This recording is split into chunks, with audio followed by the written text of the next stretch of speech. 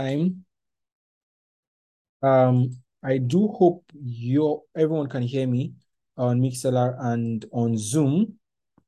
All right, so we're going to start. Today, we are looking at what we titled God, People, and You. All right. I want to explore God's wisdom for human relationships. We started this wisdom series last month or 2 months ago now. I think last month, either last month or a month ago. But we started this wisdom series trying to explore the wisdom of God for different areas of our lives. All right, and we finished wisdom for finances last week. That was our emphasis, and today we want to see God's wisdom for human relationships. And now, why is this important? It's important because everything God does for us here on earth, He does it through people. And we're in a world of people. We're in a world of men and women. We're in a world of human beings, and we need to understand the wisdom God has for us to relate with these human beings or with these people. So I want to start off with a few thoughts that we would that set the tone for this Bible study. One is I want to read a scripture for us from Luke chapter 4. Luke chapter 3, sorry, not chapter 4, Luke chapter 3. Luke chapter 3 from verse 21. Luke chapter 3 verse 21.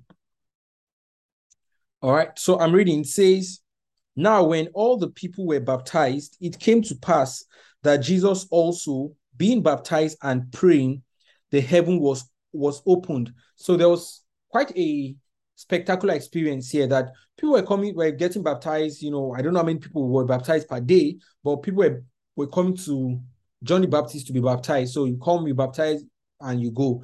Come, baptize, go. Come, baptize, go. But then there came a man called Jesus, and when he came to be baptized, the Bible says the heavens were opened over him. Okay?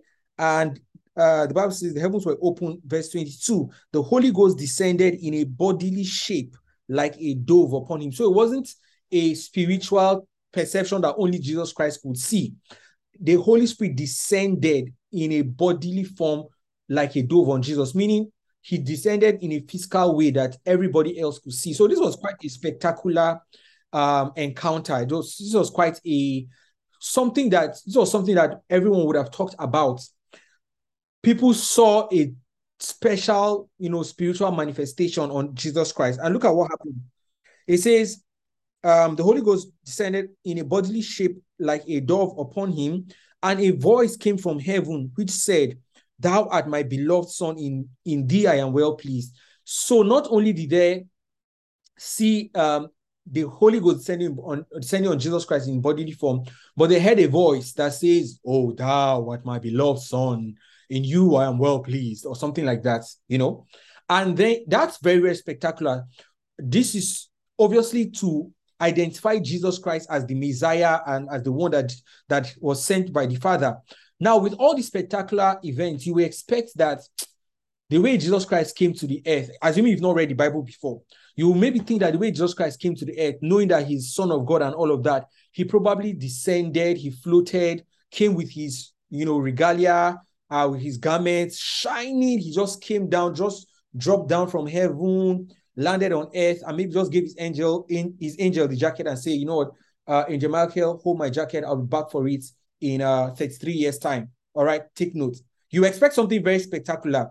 But look at what the next verse says. Verse 22 ends by saying, "You are my beloved Son, in you I am well pleased." Now, verse 23 says, "And Jesus himself began to be about 30 years of age, being as was supposed the son of Joseph, which was the son of Heli, and then it goes on to say, which was son of Mathat, and then a whole genealogy begins to the end of that chapter. Now, what I want to point out is that even though Jesus Christ was the Son of God, God, in fact, attested to that fact through spectacular means the Bible still traced Jesus Christ to a human being. And his birth was, he was born of Mary, and of course, not from the union of Joseph and Mary. However, Joseph was still recognized as his earthly father. And the way the scripture puts it is, it attaches, Jesus Christ to someone, and which is one of the things the genealogy shows us, that everybody can be traced to somebody. That no matter how much grace, anointing, no matter how bright your destiny is, you must be traced to somebody. And if you cannot be traced to somebody, then you are foreign on the earth. All right. And I read this scripture just to show us that, to begin with, that Jesus Christ, with all the mighty things that he came to earth to do, he had to be traced to somebody. And this is the power of human relationships, that you are not an individual, and there's nothing like a self-made person. There's nobody who is self-made. Everybody at some point can be traced to somebody. If your teachers didn't teach you how to read or write, you probably wouldn't be listening or be understanding what I'm saying today. If your parents didn't give birth to you, you will not even be among the discussion we're having right now on earth. If they didn't nurture you, if somebody didn't extend a helping hand to you, if you didn't have relationships at several points of your life, you will not be the person you are today, all right? Whether mentors, friends, in fact, including people we term as enemies or people that we may not be on friendly terms with, all of those relationships still form a vital part of who we are today, all right? And God uses relationships to shape us. So I wanted to begin just with the obvious fact that everybody is traced to somebody. Nobody dropped from heaven. If Jesus Christ, with all his majesty and might and power and everything, had to still be born by a woman and had to be traced to a human being or traced to another, to people, then you are not alone. All right, you are not alone. Every human being has to be traced to somebody else. Okay, so I wanted to start off with that, and then also share just a few thoughts before we begin, or rather as we proceed in today's study. Number one is that, just a minute, please. All right, number one is that your greatest tests in life, or your greatest hurts, right, will come through a human relationship. Meaning that if you ask, let's say you go and meet a man who is 70 years old, for instance, he's well accomplished, he has done a lot of great things on the earth, and he has followed God all through. You go and ask him and say, when or what are the occasions that were the greatest tests in your journey in life? The man would likely tell you or share an experience, and if you listen carefully, you will see that it had to do with a human relationship, or human beings played a part in that test or in that hurt. Usually, it's not just the test of money or the absence of money that is the greatest test. It's not usually the absence of opportunity that is the greatest test. It's usually a human relationship. Maybe someone that they trusted so much and the person betrayed them, or someone that they invested so much in and the person made promises and eventually failed, or whatever it is. It usually will be a test of human relationship. And I wanted us to note that, because even if you look at your life currently, ask yourself, what are these situations that have hurt me the most, or that have been the greatest test in my life? You'll find that at the bottom of it, it had to do with a human relationship. It probably was a time where people rejected you, or a time where people didn't believe in you, or a time where people, betrayed you, or whatever. It will take a form like that. So our greatest test, our greatest hurts come from human relationships. Now, on the flip side, also, our greatest blessings also come from human relationships. That's if you count your blessing now, right, and maybe you had a massive increase, let's even say in finances, because it's easy to measure and track. You had a big break financially. Trace how that big break came. It will end up being through a human relationship, or through something someone told you, or through something someone encouraged you to do. Whatever the case is, it will usually come through human relationship. And if you understand this, you learn how to better appreciate the times where people disappoint you. That even the times people disappoint you, and you will now see that at the end of the day, God used that whole setup for it to be a blessing to you. Let's say you are going to marry somebody, all right? And then you already, you're happy, you concluded that this is the person I'll marry. And then the person breaks your heart. But because the person broke your heart, now you found your husband or you found your wife that you're married to. So in essence, you really should be thanking God that that person broke your heart, or that there was that circumstance happened. So the greatest blessings we have usually come from human relationship. And I believe that God designed it this way because he works through people and he works in people. And also on this same line of thought, our ultimate proof of love for God is in our human relationship. And this is a part that sometimes, scares me, because the Bible says, beloved, let's love one another. 1 John 4, verse 7 and 8. It says, for love is of God, and everyone that loves is born of God. And whoever does not love does not know God. Then he says, you can't claim to love God whom you see, you can't claim to love God whom you don't see, and then hate your brother or your sister whom you can see. Meaning that the real test of our love for God is displayed in our human relationships. And you know how we say it, charity begins at home. So the first and foremost display would be for your family, all right? Your wife, your husband, your children, your brother, your sisters, your parents, your immediate relationships usually form the first expression of your love for God. So all of these things just to say and to show us how important human relationships are. And God does not take these things for granted. Our human relationships are so vital to God that the Bible says he places the solitary in families, meaning those who are alone, those who are isolated, he places them among other people or among families, all right? And this is the importance of human relationships to God. Now, I want to take the approach today to help us maximize time. I want to take this approach that we're going to look at human relationships from two directions, okay? One is our relationship towards other people, all right? And then secondly, people's relationship towards us, okay? Or another way to put it is in relationships, right?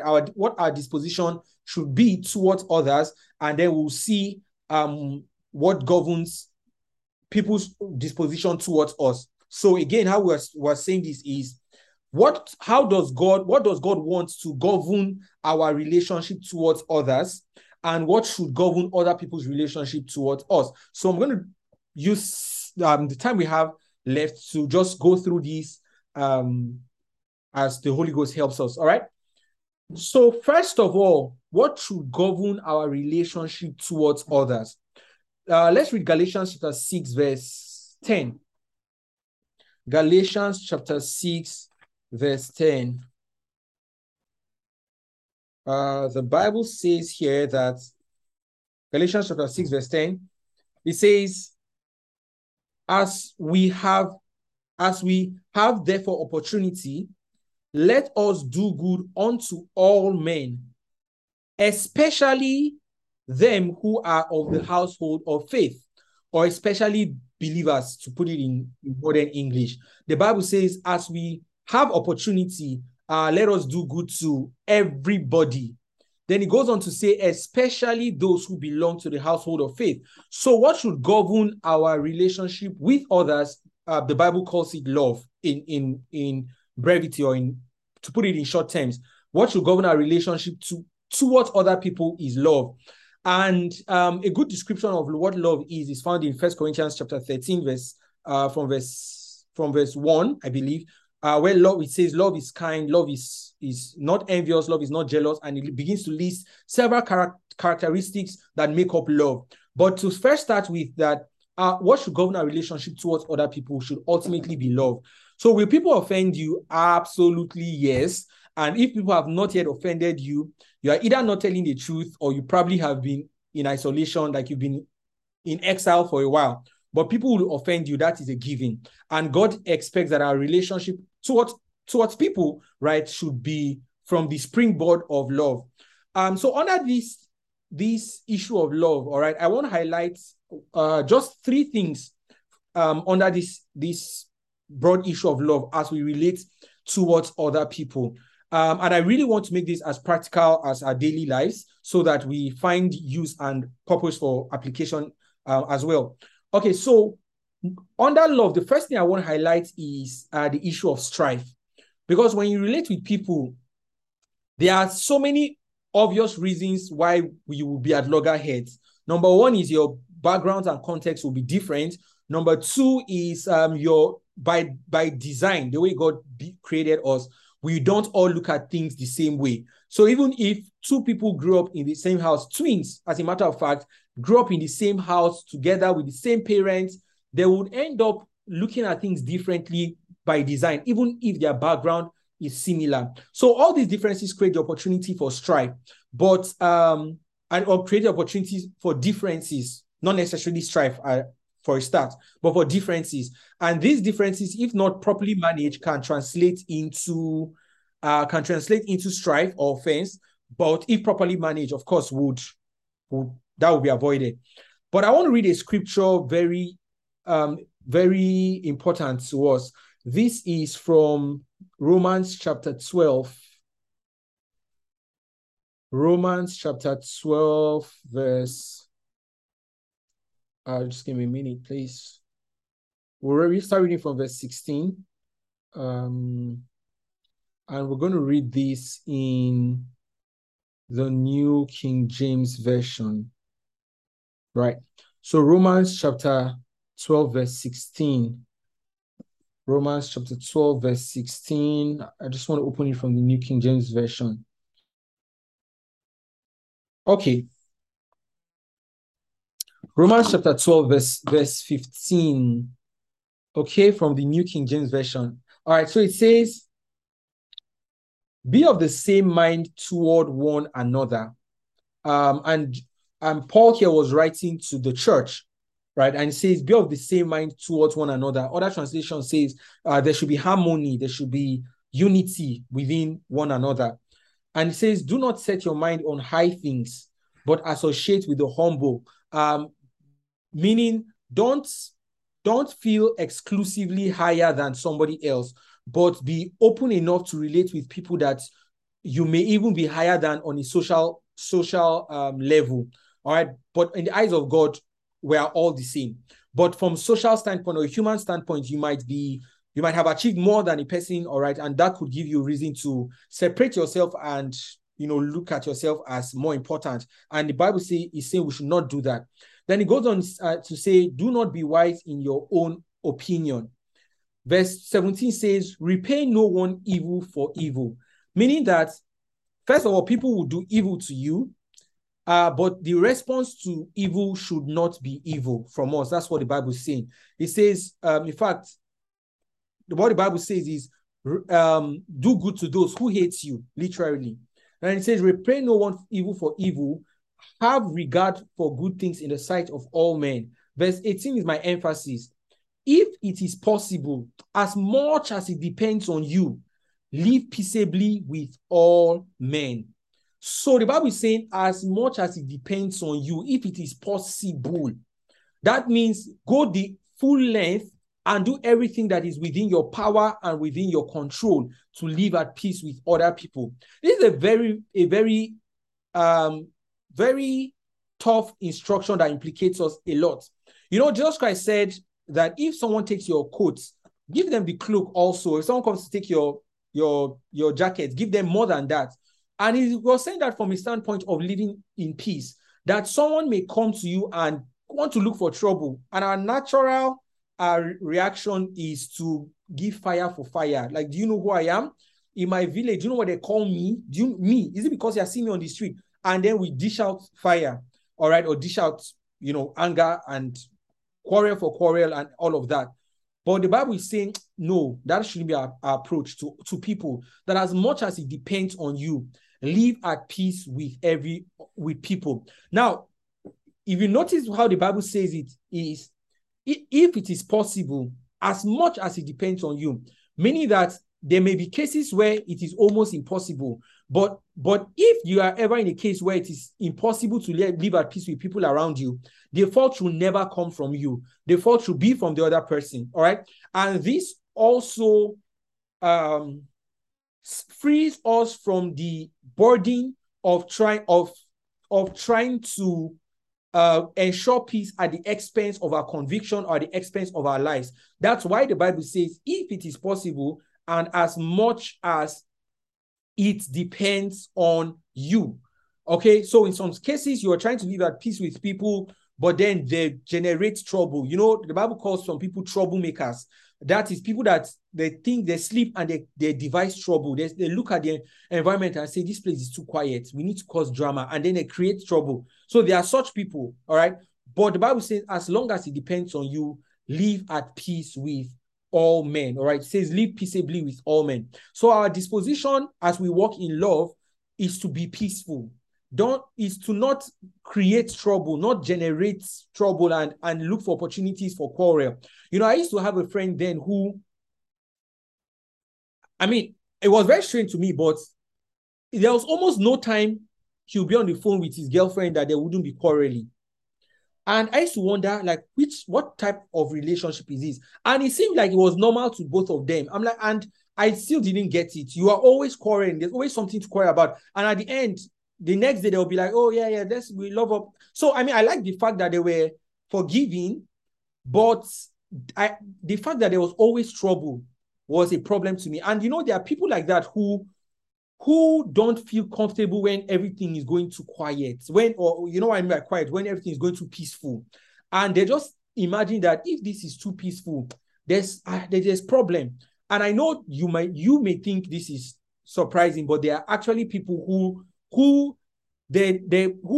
value trouble in their relationship, and they look at it as a sign of love. Like if I don't quarrel with my boyfriend, that means he doesn't love me. If I don't quarrel with my sister or my brother or my parents, that means there's no love. But no, the Bible says live peaceably with all men. All men, believers, unbelievers, man, woman, tall, short, boy, girl.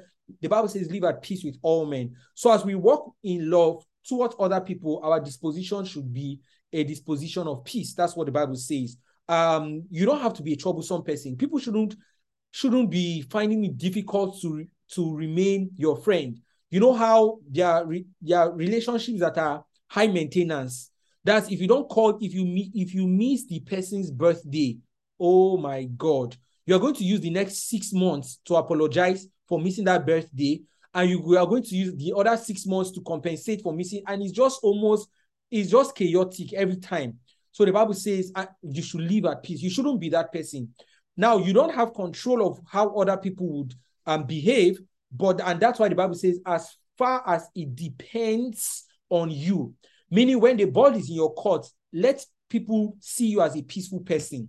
One of the greatest compliments you can really have as a Christian is that you are peaceful. And I assure you, not every believer is peaceful. I feel like many times people translate the mindset of warfare, spiritual warfare, all right, that they should be, casting and binding demons. They take that same mindset and want to bind human beings or want to relate with human beings, in that way. And that should not be our case. The Bible says we should live at peace with all men. Live at peace with all men. So the question I want to ask you today is, are you a peaceful person? And before you answer, it's not your answer that would matter. It's the answer that people around you have given. All right. Are you a peaceful person? Does peace reign around you? The Bible calls Jesus Christ the Prince of Peace. And I certainly believe that God wants us to live out that peaceful life. Like your life should be a peaceful life. You should be able to live in a neighborhood and they never hear you quarrel or with your neighbors or even within whoever lives in your house with you. I stayed somewhere before I moved to where I'm living now, I stayed somewhere for 6 years. And in those 6 years, I never had the opportunity to quarrel with somebody. Now, not because the opportunity didn't come, but you see, when I see trouble coming from one side, the Bible says a righteous man or a wise man will see trouble coming and will run. That's the way it is. I see trouble is coming, I will leave. And it even means to the extent that if you have to, quote and unquote, let them cheat you so that peace will reign, okay, then you let it happen. When someone is always arguing, oh, you're, I mean, especially around neighbors, so depending on where you live, and there's always an argument about something, if you can afford to lose that thing so that peace will reign, then please, by all means, do so. But let our disposition towards people be that of peace. So it says, as long as it depends on you, if it is possible, as much as it depends on you, live peaceably with all men. And verse 19 says, beloved, do not avenge yourself, meaning don't be a person to carry out vengeance. Someone does something evil, something bad to you. You are waiting for the right opportunity to do your own back. It says, do not do that. All right. But rather give place to wrath, or give place to vengeance. For it is written, vengeance is mine, I will repay, says the Lord. So God is saying, even when people offend you, allow God to be the one to pay them back. Let God be the one to answer them on your behalf. And what this really means is that in many occasions, you will feel cheated. You will look like a fool because it will look like you can't do anything. Someone does something harmful to you or something wrong to you, and then you don't retaliate. It is not a human thing. It is human to retaliate and do me, I do you, an eye for an eye, that kind of a thing. That's what is expected of humans. But the Bible says that give space for vengeance. That give room for God to avenge. Once you take vengeance in your own hands, then God doesn't have any room to avenge on your case anymore. So the Bible says we should leave room for vengeance. And verse 20 says, therefore, if your enemy is hungry, feed him. So that neighbor, and I don't know why I keep using neighbor, maybe someone needs this, but that neighbor, for instance, who is always troublesome to you, the Bible says feed the person, or look for something good to do for the person. All right. If he's thirsty, give him a drink, for in so doing, you will heap coals of fire on his head. Then verse 21, very important, says, do not be overcome by evil, but overcome evil with good. Meaning that if someone does something wrong to you and you decide to revenge, you have been overcome with evil. But the Bible says, don't be overcome with evil. Rather, you overcome evil with good. So someone does wrong to you, you still maintain a good heart towards the person. When opportunities arise, you still help the person. That is you overcoming evil with good. And I assure you, you have several opportunities to revenge. But when you repay evil with good, then you are qualified for heaven's promotion. All right.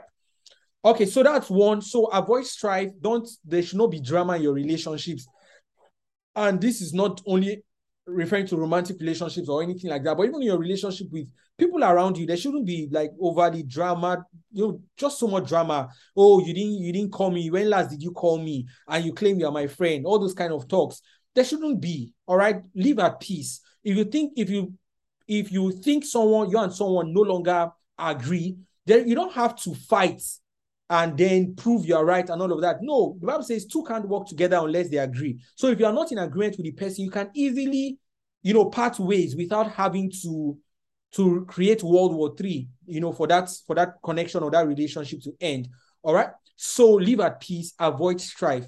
Somebody tries to offend you, before the offense even comes, forgive the person. Forgive the person for your own sake, not even for the person's sake. You holding a grudge against somebody doesn't stop God from blessing that person. God can still bless the person that you are angry with. God doesn't need to take permission from you. And that's why holding on to strife or holding on to unforgiveness doesn't hurt the other person. It first and ultimately hurts you. All right. So let there be no strife in your relationships. Treat people with respect, with honor, with a pure heart. Will people betray you? I say an absolute yes. Will people want to take advantage of you? Yes. But from your own parts, right, let your heart be pure and clean towards others. And if you think there's friction, if it's with someone you can address it, please, by all means, bring it up and tell the person, hey, when you did this and this and that, I didn't like it. I wasn't happy, and this is how I felt.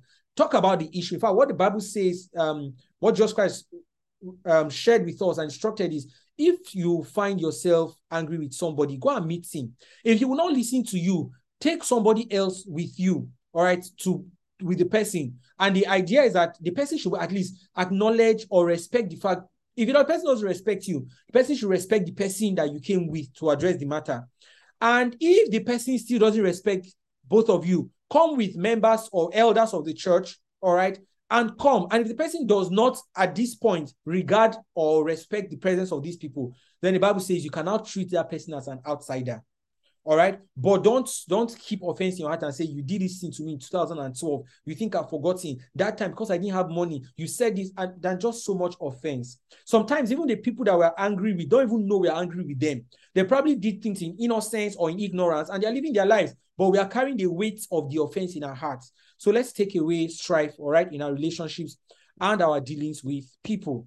Number 2 thing concerning love, working with love and working in love rather towards others, is do not be easily angered or do not get angry easily.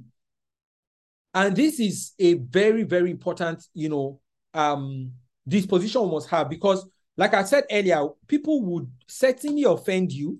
In fact, the Bible says offense will surely come. That means there's an assurance Jesus Christ himself guarantee that as long as you are in this world, offense, you will not escape it. Offense will surely come. So what should be our approach towards that? First, the Bible, like I mentioned earlier, avoid strife. Secondly is do not be easily angry. Don't be a person that like I love to call it, you're highly flammable. When a material is highly flammable, it means it can easily catch fire. Think about your gas, for instance, your cooking gas. If it's leaking, all right, it can easily catch fire if there's a spark, if there's a tiny spark and there's leaking gas, that whole place can be engulfed in fire. Or think about petrol, right? If there's petrol, you just like a spark of matches, or might not even be matches, might just be a spark that comes from 2 metals touching each other, and the whole place can be set ablaze. That's a highly flammable material. There are people like that are highly flammable. You crack a joke with them and they're flared up, they're angry. They can easily pick offense in what people are saying. And you should not be that kind of person. Do not be easily angry. And there are several scriptures in the Bible that talks about this. I'm going to take my time to read about 4 or 5 of them, just because I want to really drive this point home. And I'll allow the Bible do the preaching towards, all right? But please do not be easily angry. Don't be a person that any little thing upsets you. Somebody maybe came to your house, they did not remove their shoe, and you are angry, and when a person goes, they are saying, look at this kind of person, what kind of disrespect is that? They came to my house, they can't even have the regard of taking off their shoe. I will never invite that person to my house. I know there are people that pick very little things that it doesn't make sense to other people, but they pick it as offense. This person came to my house and I gave him water, he collected it with left hand. You know, kind of disrespect. Do you know who I am? And then that you just form anger. All right. So do not be easily angered. All right, let's read a bunch of scriptures to help us. Proverbs chapter 14, verse 29. The book of Proverbs chapter 14, verse 29. Please, I really beg you, don't be a person that gets angry easily. Because once you lose your temper, there's nothing profitable comes out of losing your temper. Nothing at any point profitable comes out of losing your temper. Proverbs chapter 14, verse 29. Let's read. And I want us to read from the New English Translation. All right, that's New English Translation. Proverbs 14. Sorry, I opened chapter 29. Proverbs chapter 14. All right, verse 29. All right, so it says, New English Translation says, the one who is slow to anger has great understanding, but the one who has a quick temper exalts folly. Let me read that again. The one who is slow to anger has great understanding, meaning if somebody can be trying to offend you and you refuse to get offended. Let's say you have a colleague in the office that keeps doing things that are annoying to you, but you refuse to get offended and you refuse to get angry. The Bible says you are a person that has great understanding. Meaning you can tell people's understanding from their propensity to be angry. You can tell people's understanding, the breadth and depth of people's wisdom and understanding by the way they can get angry, whether it's easy for them to get angry or not. The Bible says that he who is slow to anger has great understanding, but the person who has a quick temper exalts folly. So when you see people easily get angry, something little just gets them offended, you just know that they have little understanding about life. I've worked with, especially if you have technical workers, right? Maybe plumbers or mechanics or carpenters or cleaners, all of that, working for you. I assure you, sooner or later, they would offend you at a point. And their offense, you'll be tempted to sack them or just, cut them off. You need to apply wisdom to it, because in some cases, the real people that have the solution to the problems we have, they may not have the best of the character, and that's the honest truth, and which is very common among, and this is not being biased, just from observation, common among plumbers or electricians or carpenters or people like that, people that are very skillful. They may have the worst attitude, and if you let yourself get angry every single time, you just burn out, because it is almost, if you find somebody who is very skilled, who is a very skilled technical worker and has a good attitude, hold tight to that person, because they are rare to find. But people who always will do things that would offend you, whether intentionally or not. But the Bible says, however, that if you are slow to anger, you are a man of understanding. All right, let's read another scripture. This is now in the New Testament, James chapter 1, verse 19 to 20. This is a popular scripture that we all should know. James chapter 1, verse 19 and 20. I want to read this from the Passion Translation. James chapter 1, verse 19 and verse 20 from the Passion Translation. So this is what he says. Ooh. Sorry, again, I opened First Peter. I'm not sure.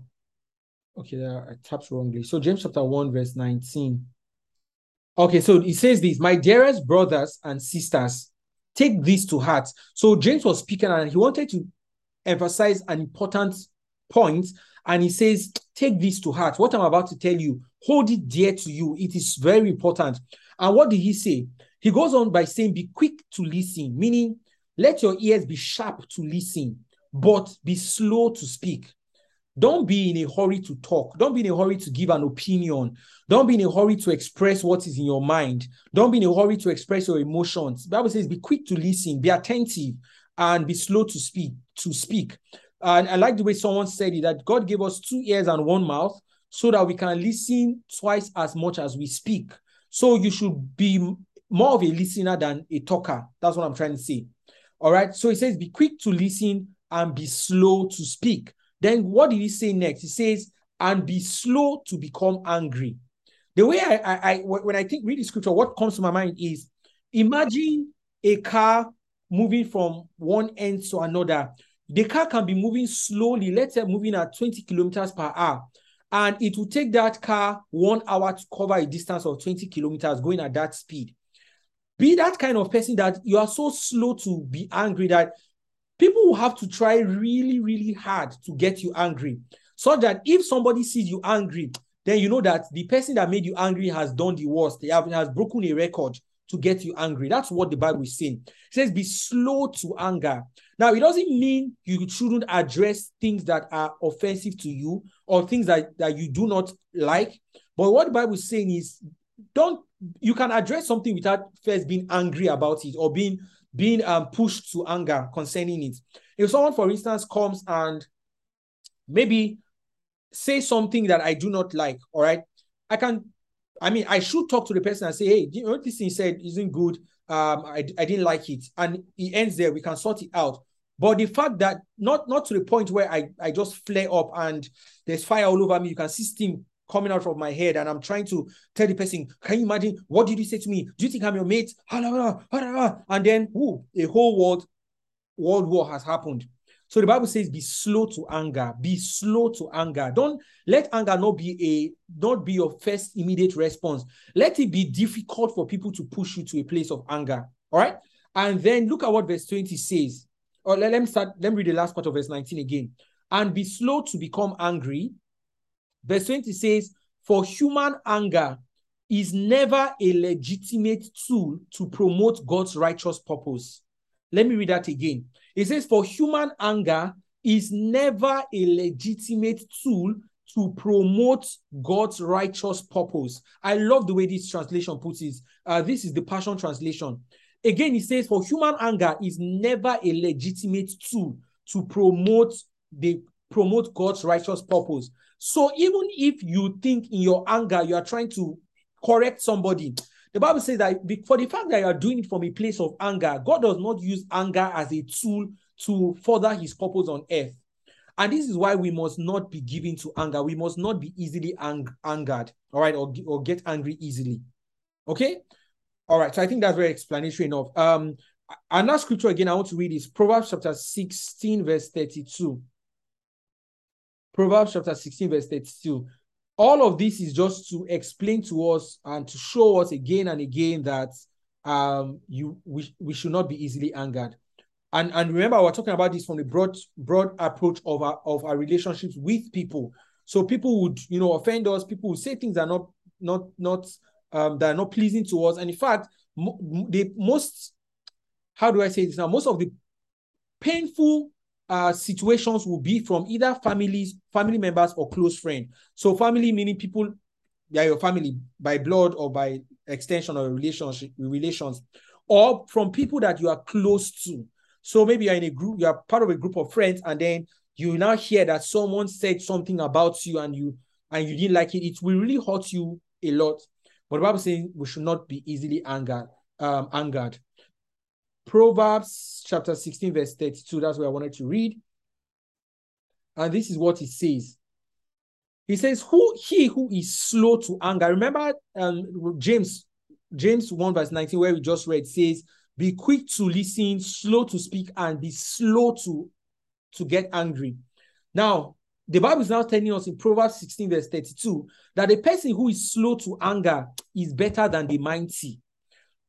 Meaning, if you can control your temper such that you are slow to get angry, you are better than a military soldier who knows how to combat and fight war on the battlefield. That you are better than that. And what this is telling us is the ability to control your anger is a greater strength than physical strength.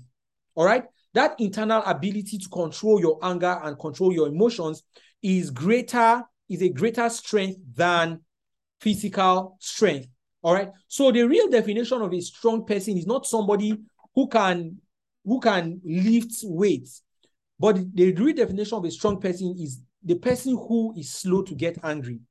In fact, I remember some years ago, the Holy Spirit just dropped this thought in my heart, and it says that the person who is really strong is not the man who can raise his hand and beat his wife, but the man who, even when he's angry, he can decide to stay still and not express that anger.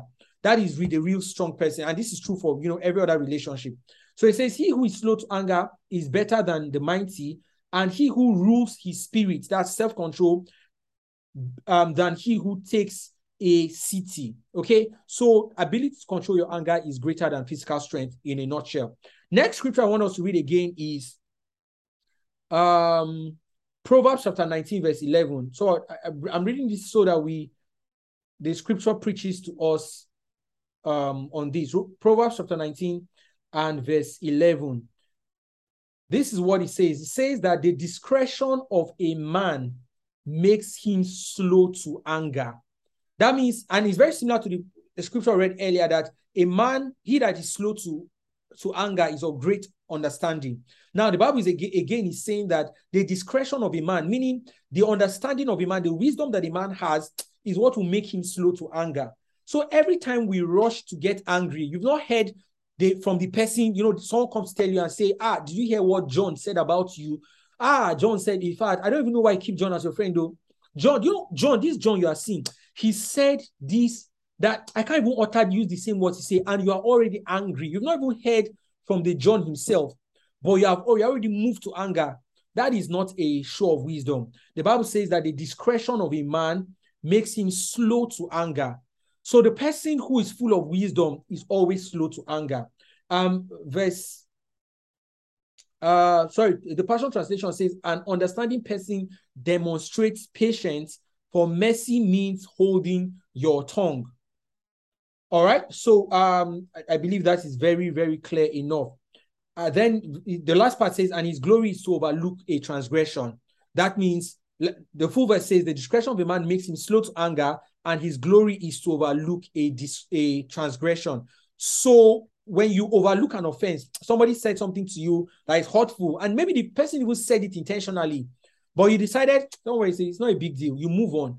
After all, people keep saying things about it, and you just decide not to focus on it, and just, gloss over it and just move on. The Bible says that is your glory. It's an honorable thing for you to do, for you to overlook an offense.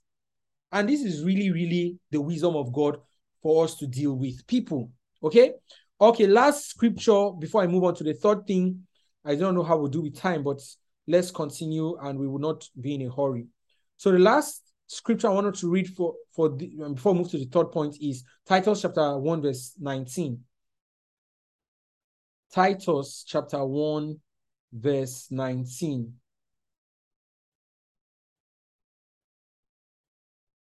Hold on, I think I am.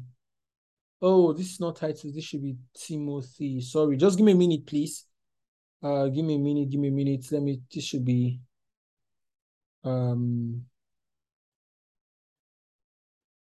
this should not be Titus. It should be, I think, 2 Timothy.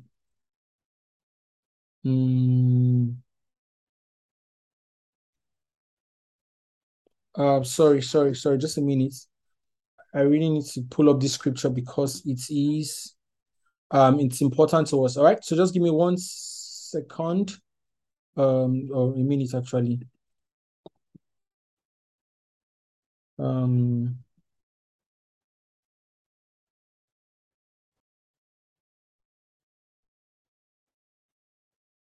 All right. So I just want a scripture that talks about 2 Timothy 2:24. I'm not sure I missed that. 2 Timothy 2:24. 2 Timothy chapter 2, verse 24. All right. Okay, so in this scripture, just for context, right, Apostle Paul was writing to Timothy, and then was giving him the criteria for people who would be leaders in church, people who will be men of God, people who will be to take leadership position, right? And look at what he said in verse 24. He says, and a servant of the Lord must not quarrel, but be gentle, to be able to teach, patient, in humility, correcting those who are in opposition. I want to read this from another translation. From another translation, just to capture what I am talking about. There was a translation I came across that said, well, let me read it from the Amplified Bible, Amplified Classic. Verse 24 says, and the servant of the Lord must not be quarrelsome, that's fighting and contending. And that's just my emphasis. But the translation I read earlier says, a man of God should not be easily angry, or should not be given to anger. And that is God's expectations from you and I, that we should not be given to anger. And it's so interesting that it's a requirement for leadership in church, because people will offend you. And if you are in a church, I assure you, if it does not happen, it will happen very soon. Somebody somewhere would offend you, but the Bible says we should not be easily given to anger. All right. So I believe with these scriptures, I have been able to drive the point that please make up your mind that it will be difficult for somebody to make me angry. Make up your mind that yes, you can correct things that you do not like, but that somebody gets you angry to the point where you have lost control of your emotions and you are all out just saying anything that comes to your mind. We should never get to that point. Hallelujah. Because God has not given us the spirit of fear, but of power and of his sound mind. Other translations says, but of power and of self-control. So we have the spirit of self-control in us. Praise God. Okay, the third thing, again, under our disposition to other people, is controlling our tongue. All right. And specifically talking about gossip, avoiding gossip. Gossip is simply taking what you heard, maybe especially in confidence or something private about somebody, and then you're going to spread it to somebody else by way of blackmailing the person, or by way of presenting this person in a bad light to the other person. All right, that is gossip. Let's read Proverbs chapter 26, verse 20 and 21. I really hope we are writing the scriptures down, just to help us. I really encourage us to write the scriptures down, because we definitely have to go back to it and meditate on it and soak it in deeply. Proverbs 26, verse 20 and 21. The Bible says, very interesting scripture. It says, where there is no wood, the fire goes out. All right. So if there's no wood, I mean, if you've ever used firewood before, you've seen your parents use it, or even if you've just burnt sticks before, the Bible says, is saying that when there are no more wood, right, there's no more wood or there's no more stick, right, to fuel that fire, the fire will automatically die. So what keeps the fire burning is the wood that is being fed into the fire. So the more you feed fire, the more it continues to burn. But the moment you stop feeding it with wood or whatever, or with whatever material, it suddenly stops burning, or it not suddenly, after some time, it stops burning.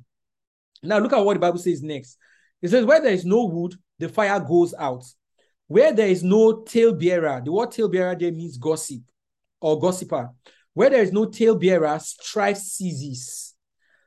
What this really tells us is, if you see two people that are always striving and fighting against each other, it is largely because there is a talebearer, there is a gossiper, is the right word gossip or gossiper now? There's a person that gossips, and what that person does is takes information from Mr. A and then tells Mr. B and says, do you know what she said about you? She said your shoe, that your shoe, even secondhand, has stopped selling your kind of shoe. And the person B now becomes angry. And another gossip goes to person A and says, do you know what person B says? The person B says that you did not even graduate from university. And that person becomes angry, and then the two of them are now fighting at each other. The reason why they fight, or the beef, like we like to say it, is burning hot, is because there's a talebearer, there's a gossiper, somebody that is feeding information to present another person in a bad light. And please, that should not be our experience. If you hear something about someone that you think would put that person in danger, go, and if you need to tell the person, do it with the wisdom of God, not from a point of trying to present another person in a bad light. Now, I do know, for instance, if I enter a room and there's a discussion with about my friend, or let's say I have a friend named Jack, all right?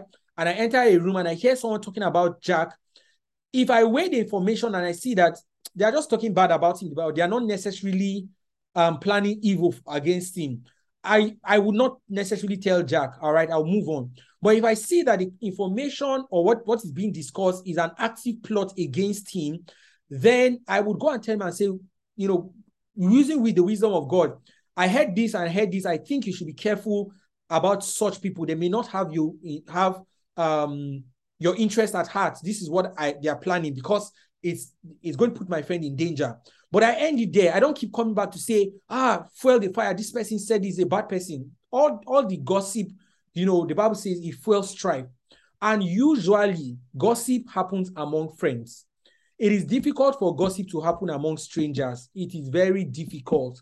Gossip typically happens among friends. So there are people who are, in a circle of friends. One person goes tell another person what somebody said, and that's how gossip spreads.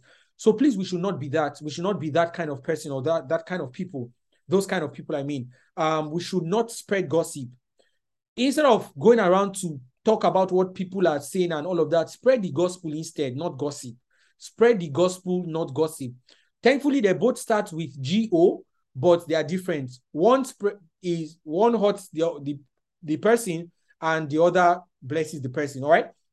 So please spread the gospel, don't spread gossip. Someone is doing something that is wrong, you don't need to tell the world. Yeah, you can see, I can be in a room and I hear somebody say something, and I will never tell the person that they are talking about, as long as I know that it's not an active plot against the person or against the person's life or anything like that.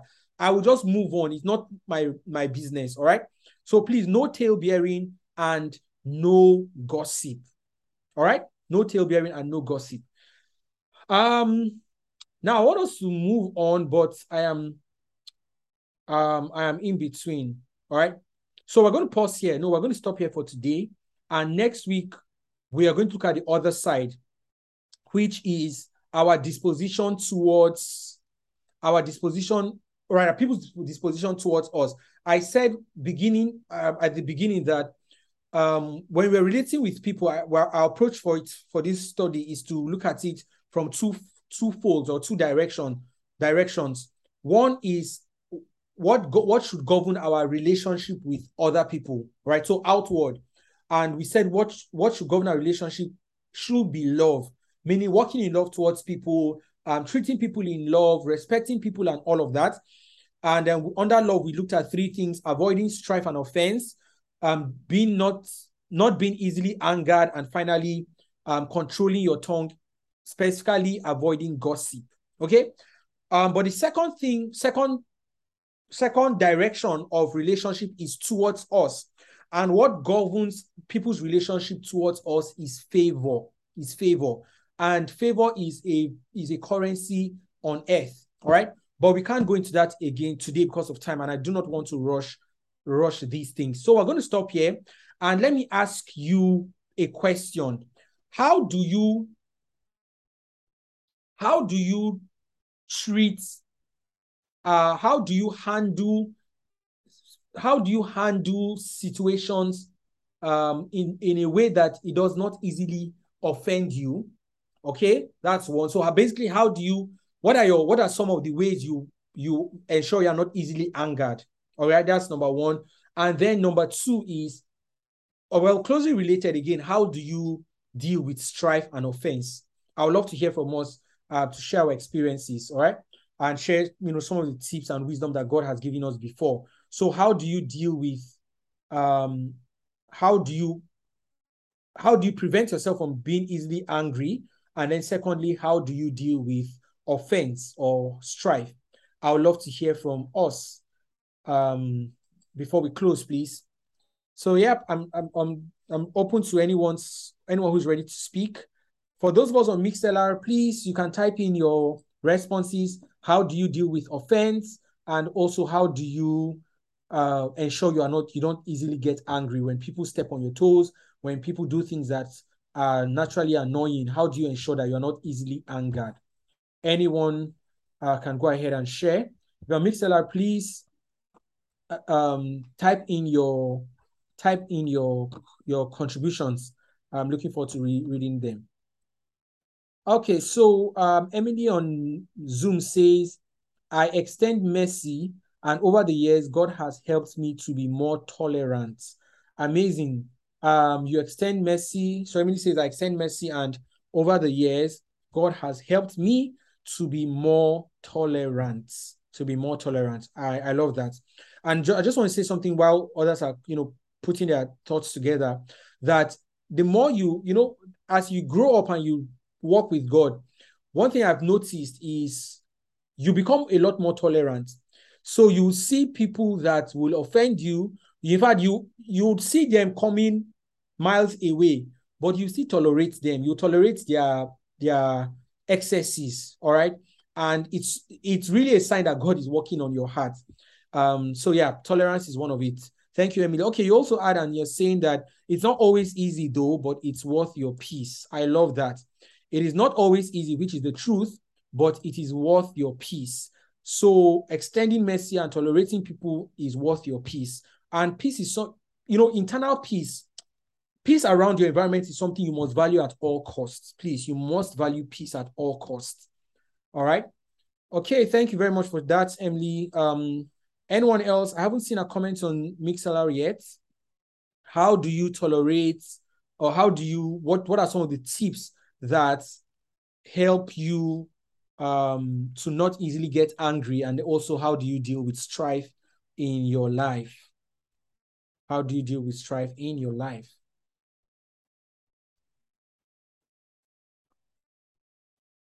Okay, so on Zoom, on Mixlr, Son here is saying, first I will approach the person if such is approachable. All right, and yeah, that's very important. Like I mentioned earlier, if there's offense or a room for offense, first of all, deal with it, okay? And dealing with it, you confront the person, or better say, engage the person and have a conversation with it, which is exactly what this comment is saying.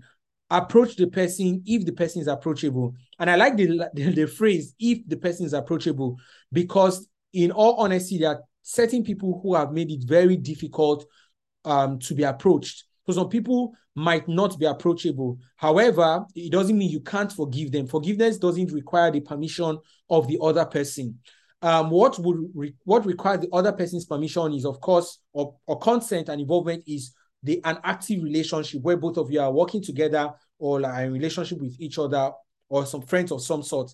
So that requires both parties. But to forgive, you don't need permission from the other person. So if the person isn't approachable, by all means, you can let the person go, but definitely forgive the person. All right. Thank you for that. God bless you. Any other comments? We can take maybe 2 more before we close. How do you deal with offense? And also, what are some of the things you do that keeps you from being easily angry? What are some of those things you do that keeps you from being easily angry?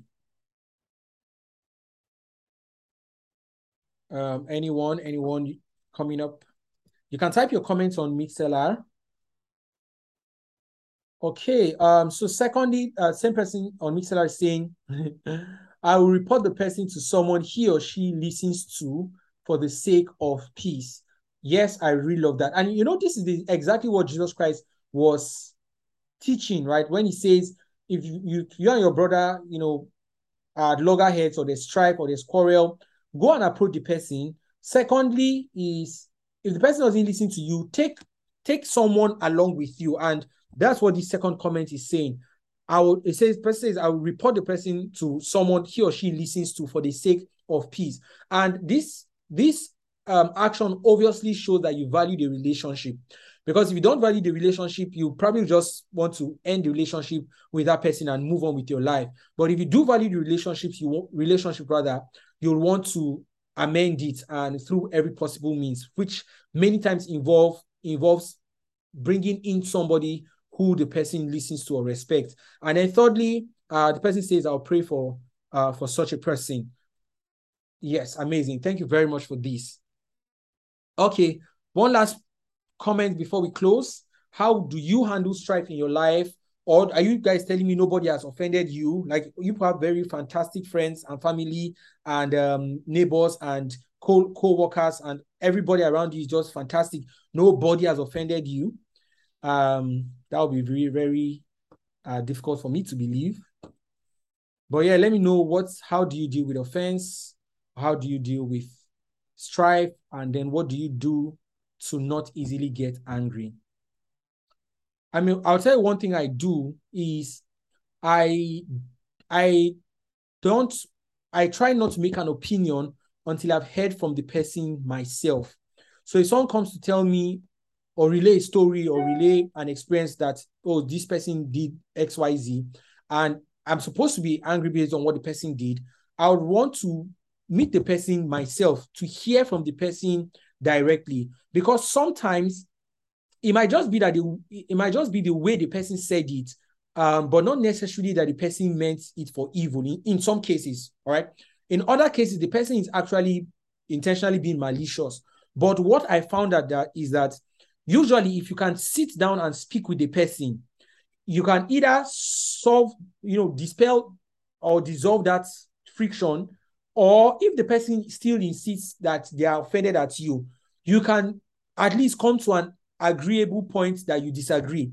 And it is a lot easier that way than for you to act based on what someone else told you. Because once the information is passing through somebody else, there's a very high chance that it's not going to come in the exact accurate form. Either the context will be missing, or the mannerism will be missing, or the information itself will be twisted, all right? Or the intention itself might even be misinterpreted. So I love to hear from the person myself. Okay, so thank you all for joining me today. This is where we'll stop. And remember, next week we'll just continue from this and want to look at what governs people's disposition towards us. First, we said what governs our disposition towards people should be love. And secondly, what governs people's disposition towards us is favor. And we want to look at that next week by the grace of God. All right. So thank you very much, everyone. Okay, I have one more comment on Mixlr before I pray. Someone says on Mixlr that to not easily get angry, I mainly try to ignore the antics of the individual. As long as I don't pay much attention to what they are saying or doing, I won't get reeled up at all. Thank you very much for sharing this. Many times you need to intentionally ignore people's behavior so that you don't get angry. And what for that to happen is you need to see yourself as the mature person in that situation. All right. And that's really what forgiveness does. Forgiveness proves to you and to God that you are the mature person. And I'm not saying in any way that this is easy, but it is helpful. And like Emily says, it is worth your peace. All right. It is worth your peace. Okay, thank you very much, everyone. Let's say a word of prayer before we close. Father, in the name of Jesus Christ, we thank you for today. We thank you for teaching us about human relationships. Lord, we first of all want to repent for times where we have entertained strife and offense, for times where we have not been forgiving, for times where we got easily angry, or even angry unnecessarily, times where we consciously or unconsciously have propagated gossip. Lord, we ask you for forgiveness. We ask you for mercy in the name of Jesus Christ. We ask, oh Lord, for grace to treat other people with love, that our disposition towards others would be from a standpoint of love. Just the same way you loved us even when we were sinners. You loved us when our character was nothing to write home about. You loved us when we didn't even know you, when we denied you. Lord, help us to extend that same love even to people that disagree with us in the name of Jesus Christ. Thank you, everlasting Father, for in Jesus' name we have prayed. Amen. Amen, amen. Thank you so much. God bless you all.